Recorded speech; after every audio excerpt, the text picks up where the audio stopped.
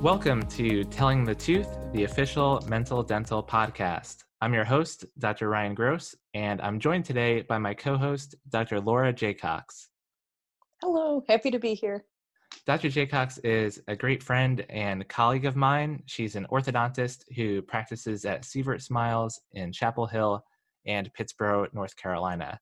She's also an orthodontic research faculty at the University of North Carolina Adams School of Dentistry, and she's currently researching dentofacial disharmonies and their effect on speech. She's a native Chicagoan with the accent to prove it, and it's really great to have you here, Laura. Oh, thank you so much, Ryan. I'm so excited to be part of this and really interested in interviewing all of the people we have lined up for this season. I also wanted to introduce you, Dr. Ryan Gross. He's an orthodontic resident at the University of North Carolina Adams School of Dentistry, who I have loved working with. He applies his passion for teaching via his channel, Mental Dental, where he has over 60,000 followers. Talk about an influencer. Where he helps students and dentists gain a deeper understanding of various dental topics. He's going to be a wonderful host, and I'm excited to work with him going forward. How are you doing, Ryan? I'm doing well. The virus has obviously changed a lot of things, but I really tried to, focus on the silver lining and remain positive that things will get better. But in the meantime, I have been wearing a lot of masks, as I'm sure you are as well. Yes. I think I've never worn as much PPE in my life as I have now. I've gotten used to just having to really project and practically yell through my mask to make sure my patients and our staff can hear me. But, I think it's a good thing to do to keep everybody safe, and I'm happy to do it. I hope that there's a vaccine or a treatment or something that comes sooner rather than later, so life can return to some more normalcy. Definitely. Well, I know we're both really excited about this podcast. We've wanted to do this for a long time. And one of the silver linings is that we have the time to sit down and record some really great episodes. So speaking of which, we have a huge list of world-renowned dentists and specialists who we'll have the privilege of interviewing, and they'll get to share their knowledge on topics like clinical techniques, practice management, and the newest discoveries in dentistry. Yeah, and we're excited to try to bring things that are being done in academic centers and are being written about in journals and present it in a way that's clinically relevant and that you can bring to your practices, so that it's not just some esoteric article buried in AJODO, but something that you can really bring into your office to help build your practice, build good patient relationships, and help our patients achieve better smiles. I couldn't agree more. So with that being said, I hope you all enjoy the interview.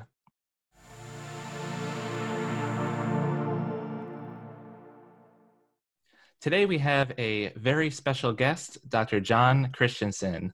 Dr. Christensen is a dual-trained, board-certified pediatric dentist and orthodontist. He currently practices at Durham Pediatric Dentistry and Orthodontics in Durham, North Carolina. Dr. Christensen is an adjunct clinical professor at the University of North Carolina and has prepared test questions for both the American Academy of Pediatric Dentistry's oral examinations and for the National Board dental examination. He has published multiple research articles and has co-authored one of the leading pediatric dental textbooks titled Pediatric Dentistry, Infancy Through Adolescence.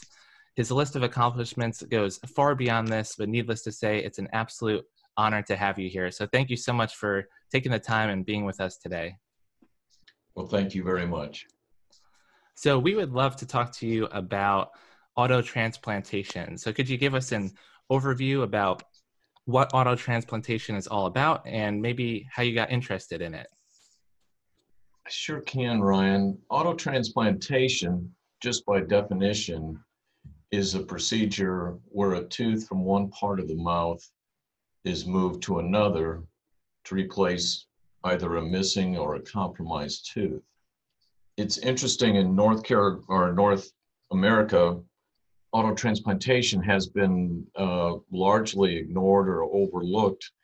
You'll read in the literature some case reports here and there, but basically in the early 80s, when I was training that was the advent of prosthetic replacement with implants, and we thought here in North America that implants would be the panacea for all our problems with missing teeth.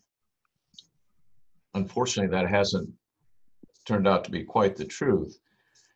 For whatever reason, in Scandinavia, in Europe, Korea, they went a bit of a different way and started transplanting teeth in these cases. And the nice thing about that is you are taking it's a natural tooth solution. You don't have to worry about all the problems that are attendant with implants and prosthetic replacement. How did I come to this? I have my world where I live, being pedo and ortho, I deal with a lot of trauma and hence a lot of missing and compromised teeth. And I just was never really happy with the outcomes that I was getting in cases where teeth were missing. And so I started reading about it, and I finally decided I'm going to learn more about this. Went over to Europe to their second symposium on autotransplantation of teeth. I missed the first and happened to run into some people that are quite influential over there. We became friends, and the rest is history. We've started bringing people to UNC to teach our people from surgery to endodontics to orthodontics to restorative dentist, how this might go. So that's my brief history of how I came to autotransplantation. Oh, that's great. What do you view as the kind of main pros and cons of it, especially relative to other possible procedures like corticotomies or implants? Well, it has many advantages that the prosthetic can't do. I think the biggest is that it can be done in the mixed dentition versus with implants, we have to wait till the patient is essentially done growing. In females, obviously, that may be a little bit earlier. In males, that can be, up to 25 years of age. So that's a definite advantage in that we can start and finish while the child is relatively young. Yeah, that's huge. Yeah. And then, dealing with a prosthetic replacement, you always have the problems of the prosthetic replacement. It does not erupt. It cannot change its vertical position. It cannot change its angular position as natural teeth do as the face ages and the patient ages. The other big advantage of a transplanted tooth is you can move it with an orthodontic appliance. You can put it in place and then move the tooth around. And in doing so, with an intact PDL, you can fill in deficient bone, deficient soft tissue areas that may have resulted from either the tooth being missing or the trauma or whatever. So that's the huge advantage, I think, that autotransplantation can offer. Now, what are the disadvantages? Well, you have a limited time window if you want to ideally transplant a tooth, and that's typically when the root is about 1/2 to 2/3 complete. So you're talking a couple year window. Lately, some of the people in Europe have been looking at and are doing autotransplantation of mature teeth, but they require endodontics before the tooth is transplanted. And they're finding that their success rates are nearly equal to the young, immature tooth. The other disadvantage, you have to involve multiple specialties. You have to have orthodontists to move the tooth around. You have to have potentially an endodontist. You have to have a surgeon to do the tooth transplantation, you have to have a restorative dentist to make the tooth look like the original tooth. So you have those disadvantages.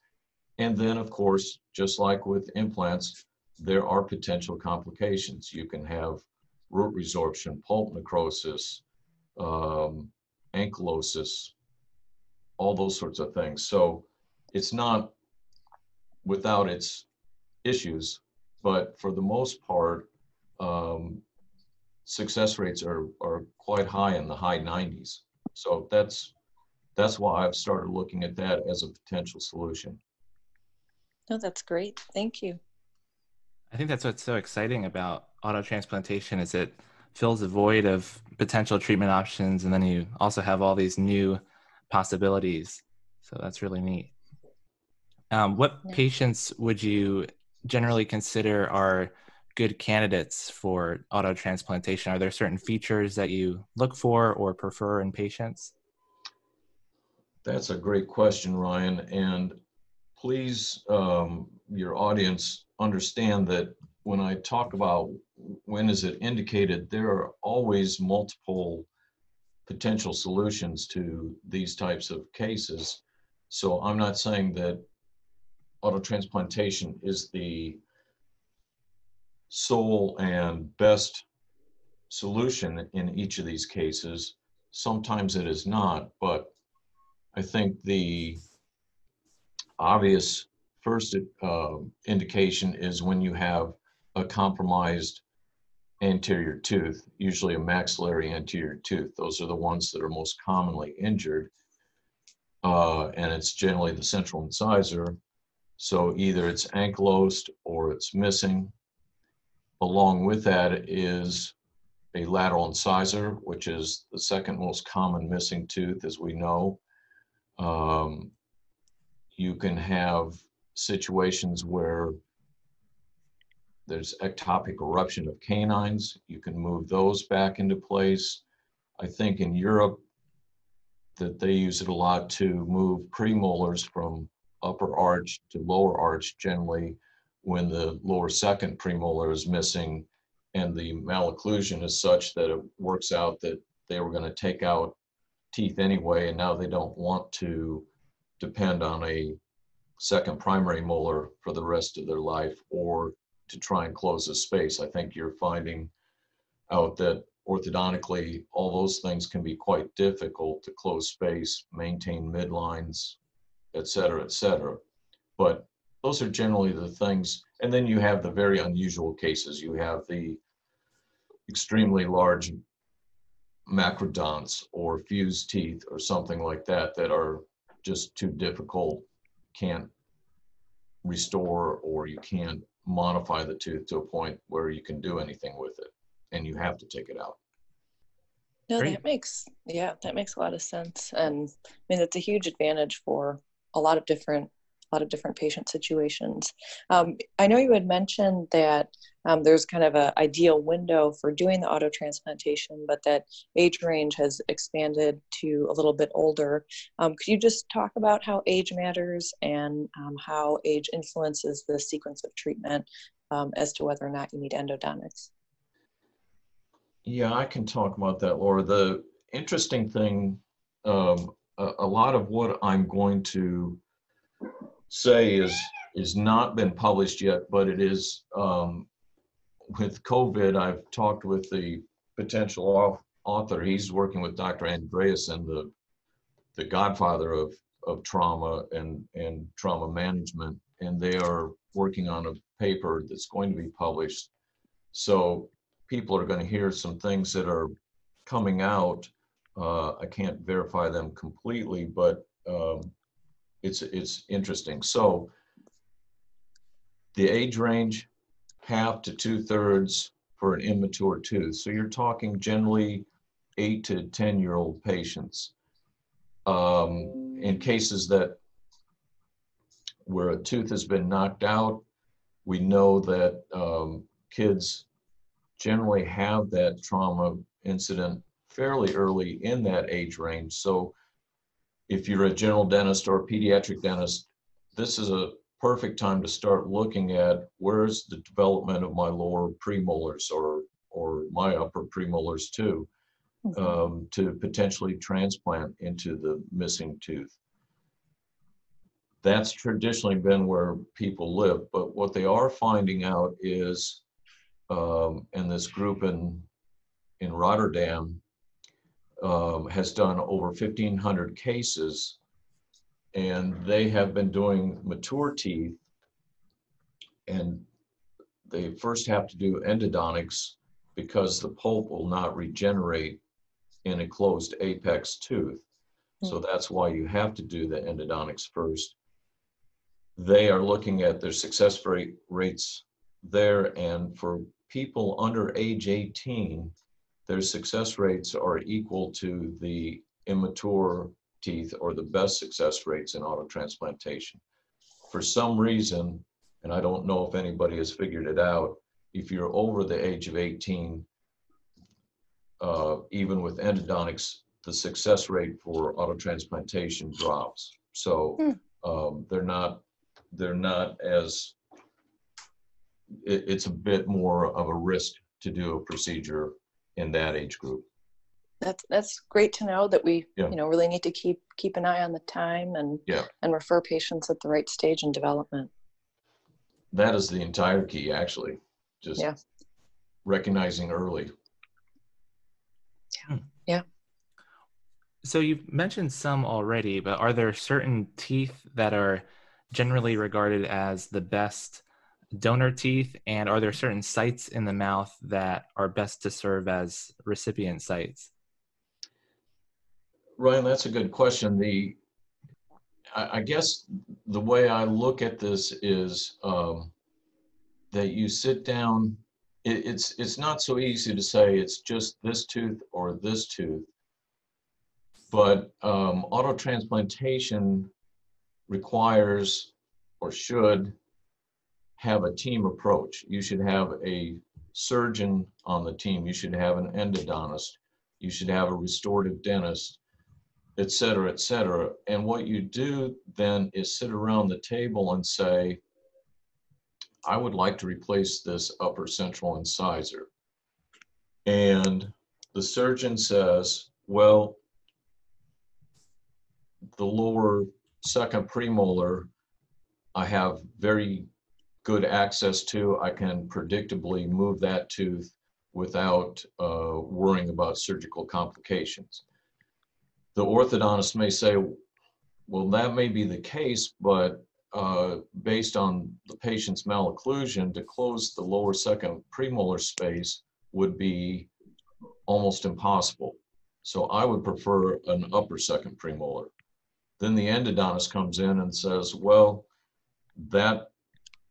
both those teeth are fine, but they have very tortuous canals, and I'm not sure I can predictably finish that tooth. So I'd rather you do whatever tooth. Then the restorative dentist kicks in and says, in replacing the central incisor, the lower second premolar, again, back to the surgeon, that's going to give me the best emergence profile and the easiest way to match the other tooth. So it becomes a game of sitting around the table, going through decisions, and finally coming up with, this is the best tooth to choose.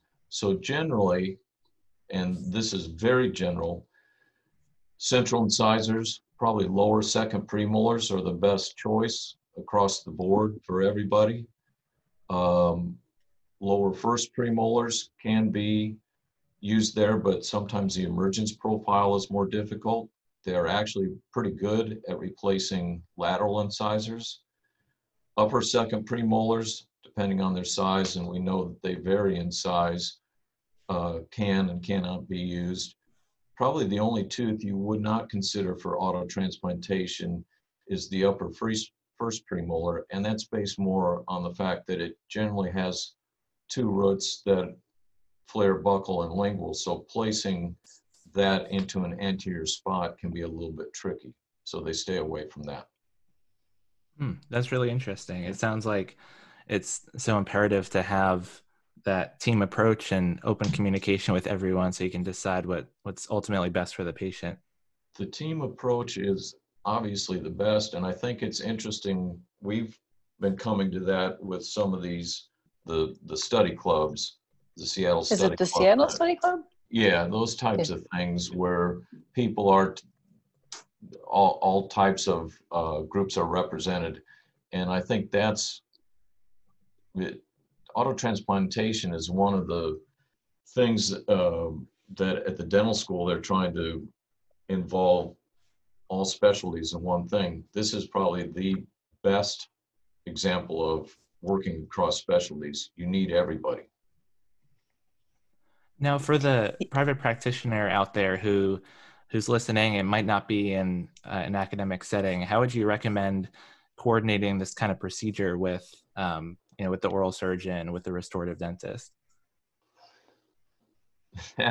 That is a great question, Ryan, because that is the That is the situation. struggle. Yeah, first, the person has to recognize that this potentially could be an autotransplantation case. Generally, our universities have not been teaching this to undergrad students. So what you don't know, you don't even imagine. So that's actually what I'm trying to do, is be sort of the Johnny Appleseed and start dropping little seeds here and there And you've been doing a great well, job of that. Thank you. To get people to start thinking about that. Right now, what I've found in my practice is I have patients coming from across the state because they hear about it and nobody else is doing it. I think you have to talk to somebody at, for example, UNC, and go to their trauma team, that they've established a trauma team that has all the specialties, let them go through the case and then send it back to you. And if you're comfortable, do that in your private practice setting. If you're not, the patient is going to have to travel. What I envision is in 20 years, we'll have in major cities probably a autotransplant team within each city, people that have learned and trained and have become proficient at it. And that's what we're going to be doing. Yeah, I mean, it seems like it would require, almost like a cleft team, but I mean, not quite to that level of complexity, just to be able to coordinate all the steps and the different care levels. Because I know, with the patient that I had been communicating with you about, I think, mom was just concerned with like the number of people she'd have to see and kind of the entire process of coordinating it. Versus like going to the oral surgeon seemed like a one-stop shop. And so having kind of a point of care, I think, would be a huge advantage for private practitioners to be able to refer patients through this process, and just kind of understand exactly what's going to happen down the road. And I mean, we're really lucky because we're right next to UNC, so we can work with people within the institution, but a lot of people don't have an academic powerhouse kind of nearby to tap into. With, in a private practice setting, how would you kind of, I know from your prior lectures that there's a 3D printed tooth template, that requires a CBCT, and, all of these things you can do kind of within, within a very high tech practice or within an academic institution. But how do you recommend the private practitioner to coordinate something like that? Or is that primarily managed by an oral surgeon who has experience with doing these procedures?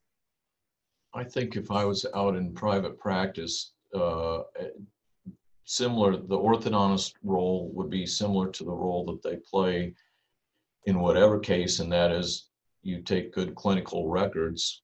Mm-hmm.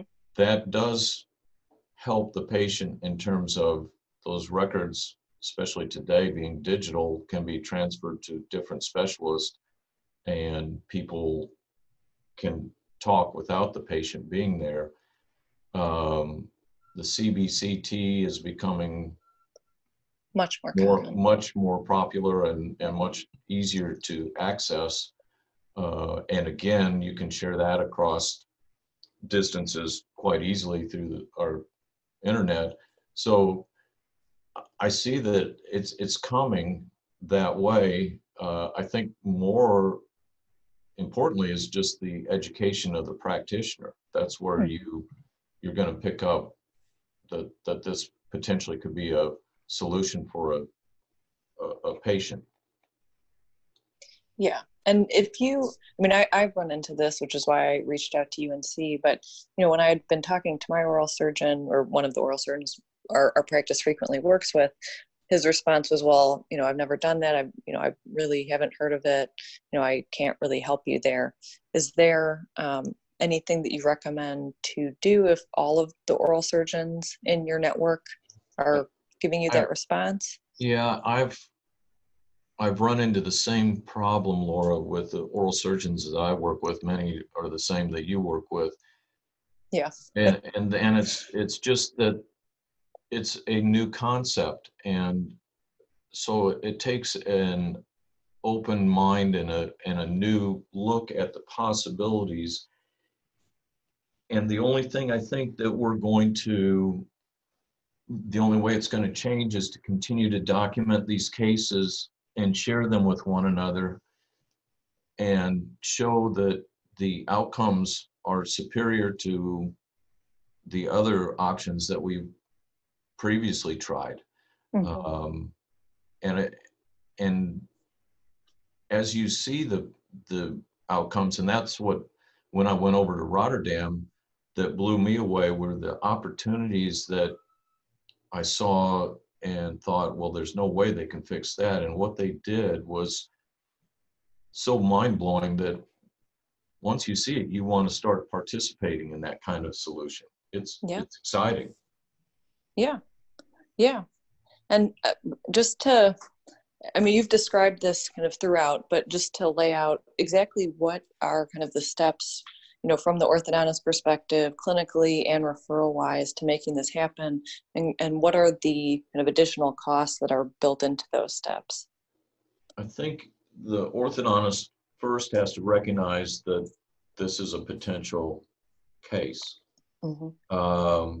Once they do that, then I think the orthodontist presents to the parent, here are the different options that we have available to fix, and do something similar to what we started this discussion with.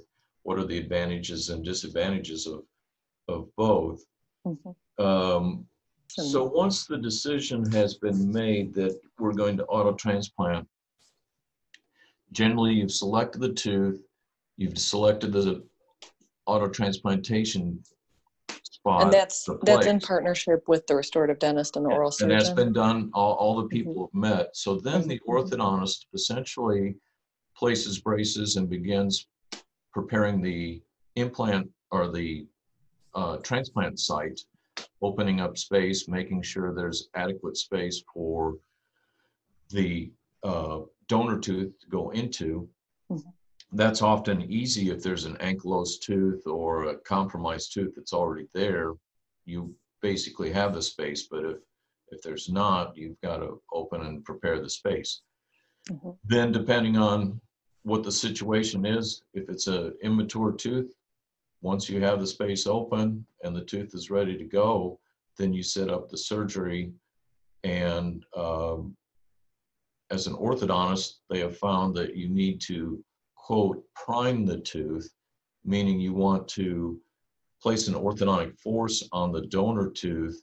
It recruits more PDL cells. It also makes the tooth somewhat mobile, making it easier to surgically remove with less damage. So 6 weeks prior to the surgery, you prime this tooth, and then starting surgery, day of surgery, they transplant. And this is, we talked about this a little bit earlier, what kind of patients. The patient has to understand there's a certain protocol that they really need to follow. So the patient is seen at 1 week to remove sutures and check healing, make sure there's no infection. They're checked again at 3 weeks. Again, same sort of thing, healing. Is there any infection? A radiograph will be obtained to make sure the bone is starting to fill in. And then at 6 weeks, the tooth can start being moved and restored.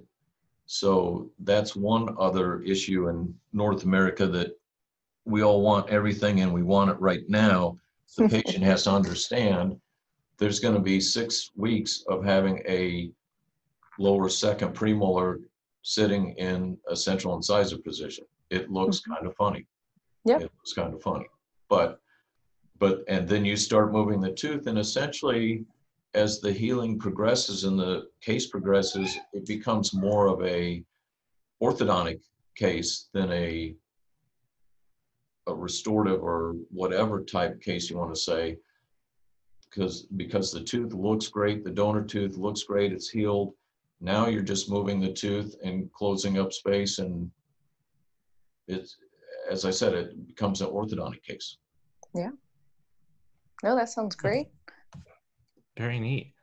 You've done a really nice job describing the factors for success of an autotransplantation case. If you could just list like the 2 or 3, what would you say are the most important things that you look for as factors for predictable success? To me, where I am in my education and what I'm trying to do is recognition that this is a potential case.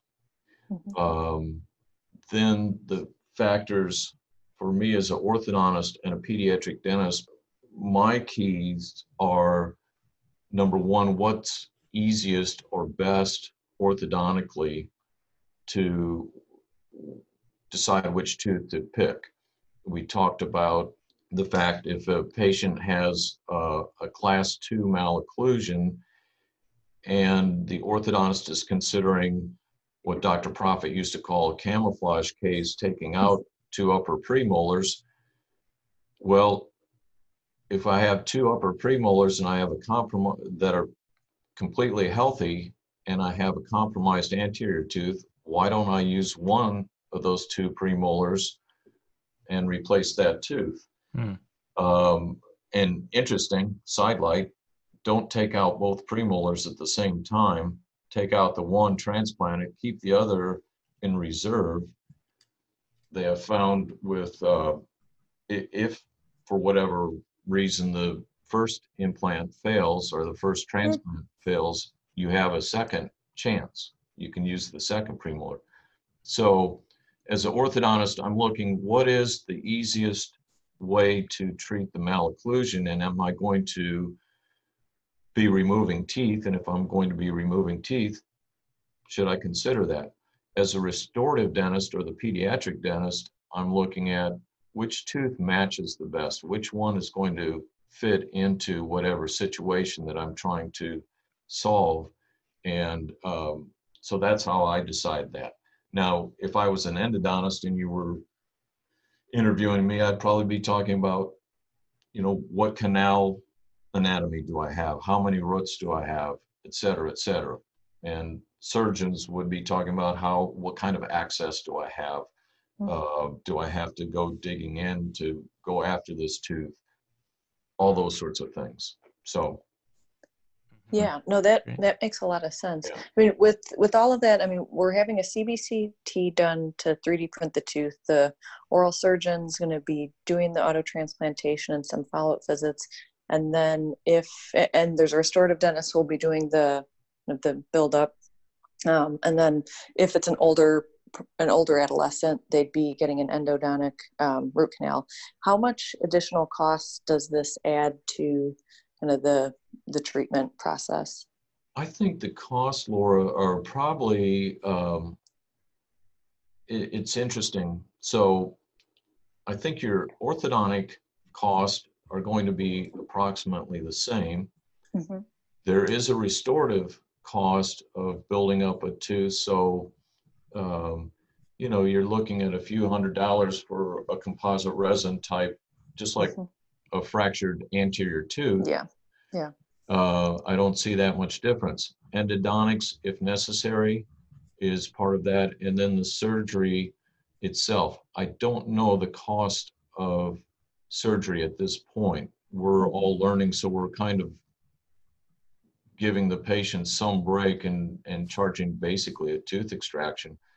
But when you compare and contrast that to prosthetic replacement of tooth, I know some pediatric dentists in Wake County here next door to me went and surveyed all the people so that they could tell their patients that have a missing tooth, expect to pay this amount. And this was 2 years ago. And I think they came up with a figure around $30,000 to $35,000 to Ouch. replace a tooth with an implant. By the time it's all said and done, from orthodontics to bone augmentation to placement of the implant to restoration, all that sort of thing. I think auto transplantation actually is going to be a cheaper alternative. Yeah.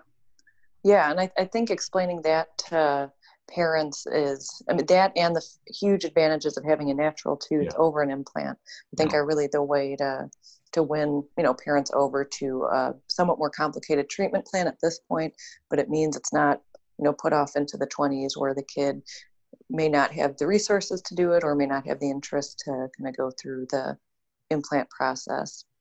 How does this affect kind of the orthodontic treatment time? Does it kind of increase your ETT, your estimated treatment time, or is it about the same? I'm finding it's about the same if you're clever enough to figure out, well, if I take this tooth out, it's going to help me do this. Probably the hardest ones that I've run into, and I'm a absolute beginning rookie, the lower second premolars, if you take out, as you two know as orthodontists, closing up space and the lower arch is just a little bit trickier than it is in the upper arch. I can even share one case if your audience wants to look at that sort of thing, and you can kind of go through all this, the preparation and how things look, so that they can get an idea of what's what, if you want to do that. Absolutely. That would be great. Yeah, that sounds great. So here's a young man that 5-6 years ago was playing baseball, avulsed a front tooth, number 9, obviously, and it has ankylosed, and the parents want to know what they can do to replace that. So we went through all the different discussions and decided to do auto transplantation. Because of his age, he was now 14, 15, we needed to do endodontics. So starting about 6 weeks prior to the surgery, we had endodontics done. The surgeon came over, this was the fellow from Rotterdam that I met, with a 3D replica of the tooth. This is day of surgery. And what the surgeons do is take the tooth out first and check that they got it out okay, it's intact. Here he's comparing it to the replica to make sure that it's there's no surprise there. Then you remove the ankylosed tooth and then use an implant burr to prepare the site. So site preparation in this case was relatively straightforward because there was an existing tooth. But if there was a missing tooth, you've opened up the space, we talked about that, and now you begin site preparation with an implant, handpiece and burr. Here's where the 3D replica is used. You don't have to take the actual tooth and stick it in and pull it back out several times, which can, the whole key to success is to minimize damage to the PDL of the donor tooth. So you use the replica to try it in and out until you're happy. There you can see that the donor tooth was removed but put back into the socket just to rest or sit until they're ready, and then they transplant the tooth. And how exact are they with the sizing of the recipient site?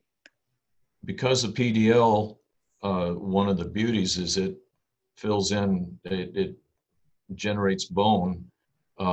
You over prepare the donor site a bit so that there's no crushing or pressure on the PDL, the tooth just slides into place.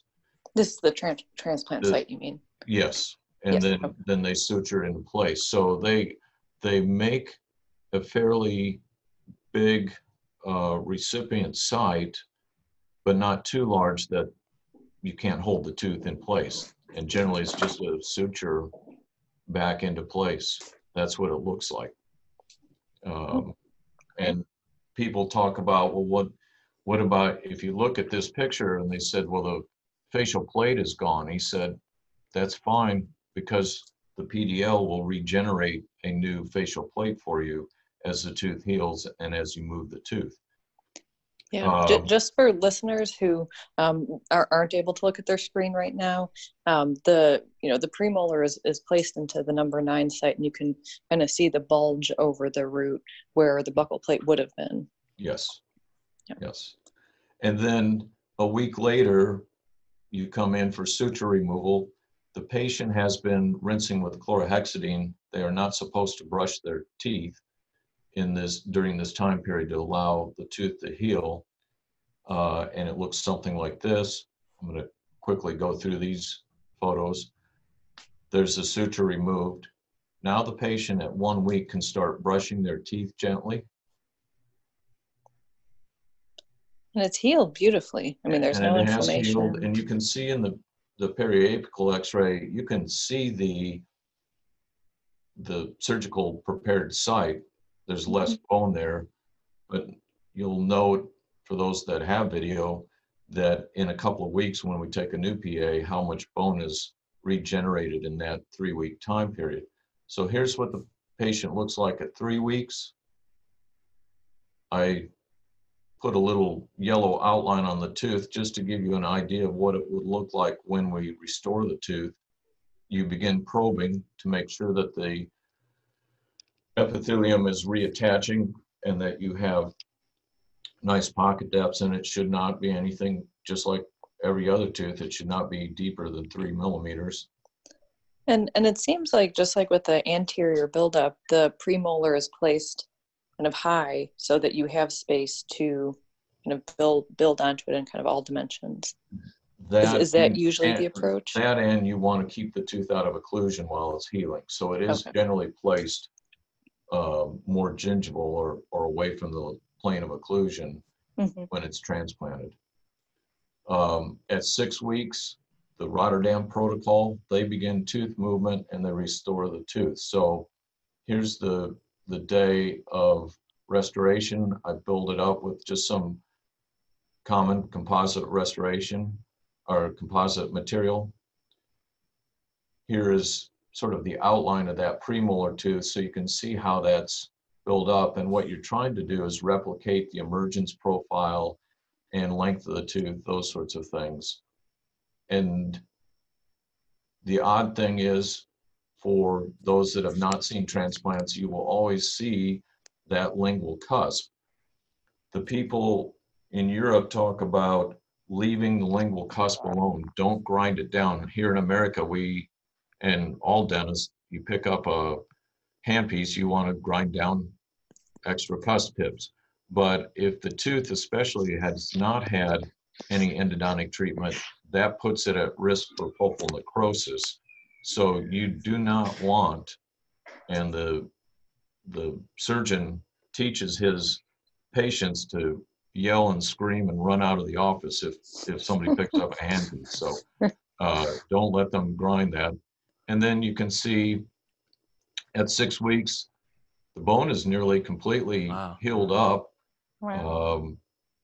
You can see the margins there, and that's the trickiest part, is trying to get good margins that are healthy and look, have an emergence profile. So this is what he looks like at 6 weeks. His father sent me a cell phone picture, which I was ecstatic to see because the tooth had moved. Yeah, it's moving. And you're always worried about ankylosis. That's the #1 complication. And now I'm just going to, basically I'm going to go through, and within 6 months or so, well, here he is at 1 year. My Wow. case is, That's as I said, beautiful. almost turned into a orthodontic case. I'm just closing space up. Well, I've actually got it closed now, Laura. So Mhm. my premolar space is closed, and I'm working on my buccal segments right now, and I should have a pretty decent outcome.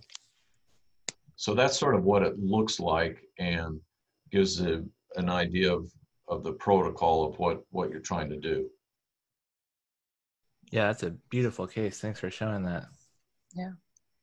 Thank you. Yeah, thank you. And it looks great. And the thing that I love when I look at all these cases and looked at all the cases over in Europe, the bone and soft tissue just looks so good, and you can't Mhm. replicate that with implants, or it doesn't stay that way long term. So that's the one issue that I really like. And I like the fact that the patient, Sam, this last patient, is going to be done and will not have to worry about maintaining that space.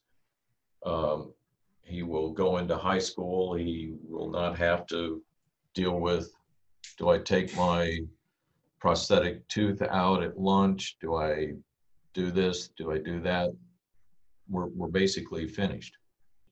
The one other thing I will say, um, interesting, that I found just as sort of a side note, um, we're all orthodontists, and we often complain that our patients aren't helping us, and they're not all that motivated, and they won't wear rubber bands, or they don't brush their teeth. What I have Mhm. found with cases so far in autotransplantation is these kids, this is like a miracle for them. They are so excited. And so they'll do almost anything for you, because you've they've now put their trust that you know what you're doing, and all of a sudden now they look great, where they were worried about, they just, they look so funny in that teenage year. They're really happy with that. They're happy with the outcome, so they're always happy to see you. They're always Oh, happy to come in. So that's kind of a nice benefit. I mean, yeah, it's a great relationship Yeah, builder and yeah, a great practice yeah. builder as well. How many would you say you've done at this point? I have about 10 total teeth in my office going, and over at this dental school, we have maybe 3 more under my supervision, what the Oh, residents are treating. So, um, great. as I said, I'm a neophyte, but um, I've been blessed with this friendship with the periodontist in Rotterdam. He has been more than willing to help. We send cases back and forth. Um, a great person, and um, I think he wants to see UNC succeed and spread this word around. It's just it's a nice solution. Yeah, it's a great option. And you had mentioned the group in Rotterdam. Where would you recommend people go to learn more about this if they're interested in starting this either at their academic institution or start doing this in their private offices? I think that starting off, just going to the literature and reading, there's been more and more articles put out. Most of the articles in the US or the AJO, that sort of thing, are just case reports. I'd stay away from those. But if you go to the European Journal of Orthodontics and different um, places that they have long-term success rates looking at cases 20, 25 years down the road. So starting there is a good way to go. And then if you get interested, I'd suggest going over to their symposium. The third one was supposed to be this May. I was supposed to go over to No. actually to Poland, but that got canceled because of COVID. So next year, I hope that they'll have another one, and I plan to attend to continue to try and increase my skills. And I know in our separate conversations, there are a couple groups doing this in Europe and a couple different protocols. Is there a reason you kind of prefer the Rotterdam approach? part of it is because of the friendship I established, but the other part was his group has done 1,500 of these cases. So, and he's got a very interesting database that they constructed early on, so they can pull out what teeth did we replace a upper left lateral incisor with, what are the success rates, what this, that, and we're actually trying to get that same database, pay them to let us use that at UNC. So as we develop that, I think it's great for research opportunities and things. So their willingness to share things with us is one reason I follow it. Their the science behind their decision making is another reason that I think it's a good way to go, and their success rates are hard to argue. Yeah, yeah. And are there a couple papers from that group that you'd recommend people looking at? At this point, I'd wait. I hope Dick will have this paper out. Barendrecht and Andreasen should be out, I hope, within 6 months. Look for those two names. As I said, he shared some preliminary data with me, and they looked at all 1,500 cases, and it's almost stunning to me that they've had 9 failures out of 1,500. Their success rate is 99. I figured it out. It's 99.4% or something. That's huge. Wow. Yeah. Wow. But there are teams in Korea. There are teams in Scandinavia. There's the Polish team that I think and the interesting thing going to these meetings, nobody's competing. They're all trying to share their ideas with one another just to get better at this. And I hope that UNC can join them sometime in the future. Yeah, that would be amazing. Yeah. Great. Well, I know I speak for our audience when I say that was so incredibly informative and interesting. I'm really excited for our audience to listen to this, and thank you so much, Dr. Christensen, for taking the time to be with us today and share your expertise in this field. Well, thank you two guys, because that just getting this out is huge, and I think the more we educate people to the possibility, the more the patients are going to benefit from that. So, and certainly share with your audience. I don't know how you do it, Ryan, whatever my email or whatever way they want to contact me or contact you, and then you can get them to me however we want to do that. But absolutely, if they have questions, we certainly will. That's one of the nice things about this group that I've been with. Everybody has been so open and helpful that we sort of want to be the same way. Dr. Christensen, what's the best email that you'd want people to reach you at? The jc@durhampdo.com. Okay, very good. And could you spell that out? It's J as in John and C as in Christensen at Durham, DURHAM, P as in Peter, D as in David, O as in Oscar, PDO.com. Okay, great. Very good.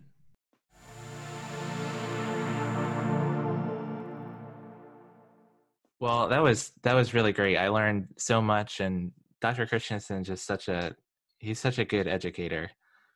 Yeah, I mean, he's so well spoken, and the deep baritone, I think, really delivers home the message well. Yes, absolutely. So what was did you know he's a Harvard grad for undergrad? I think I did, yes. Yeah. Yes. I was gonna say he's not from North Carolina originally. Do you know where he's from? I do not. We should have asked him. Yeah, we should have asked. Oh well. Oh well. It'll be one of our follow-up questions. So what was one, if you could take away one pearl from his talk, what do you think that would be?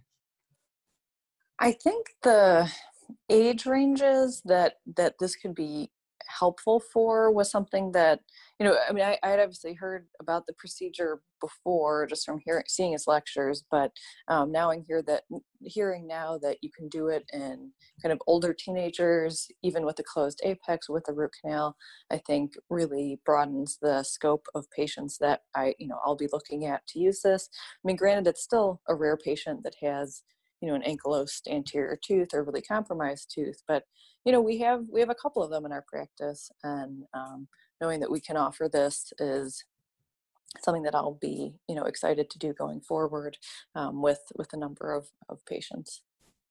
How about you? Yeah. What was your favorite pearl? I think my favorite thing was when he mentioned the camouflage cases and how, if we're taking premolars out anyway as part of our treatment plan, we can use those as potential autotransplantation donors. And I thought it was really interesting when he said you can, instead of just taking all those premolars out, you take one out at a time and use that as your first attempt for autotransplantation. If that, for whatever reason, fails to take, then you can use the other premolar and get a second shot at it. And just that the success rate is so high already, but that you have that option to get a second chance at it is just, I think that's really cool. Yeah, it's really nifty, and it encapsulates well like good orthodontic treatment planning where you're not just looking at the one problem in front of you, but looking collectively at the case and kind of figuring out all of the things you can do to get to the best outcome. Yeah, definitely. And we'll also, for those of you listening, we'll leave a link in the description if you want to check out any of Dr. Christensen's other publications. And since this is our very first episode, we don't have any audience questions yet, but if you have any follow-up questions after this episode, feel free to leave them in a comment below this video, send me an email, or you can reach out to me via my social media platforms, and we will address those questions at the end of the next episode. But that's it for this one, guys. Take care, be safe, and we'll see you all in the next episode.